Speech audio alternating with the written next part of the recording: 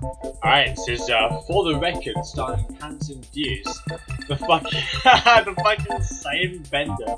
Alright, so Deuce is here. He says, I'd like to point out, for the record, that I am a survivor. whether that's a survival on a good survival show like Takeshi's Castle, or a shit survival show like Wipeout, that remains to be seen. However, Pants responds with that. Yeah, you're a survivor in that you have endured something above and beyond the rest of humanity. Well, hell yeah, that's the definition of a survivor. Good job, Pants. So, he continues, And somehow made it through. Or that nothing bad happened today? which implies that surely something bad has happened to Deuce, right? Like he survived the horrible event, maybe? What's he survived? Oh, he says he Broke a nail. Well, break a nail. You broke a nail, right? That's a traumatic event if you're like a woman or if you live in San Francisco.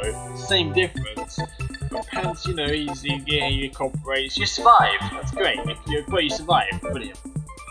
Or maybe it's the afterlife. In which Deuce didn't survive, or maybe it's all an illusion of Deuce's Elysium. Well, that's Jerk City 1281. You're drunk!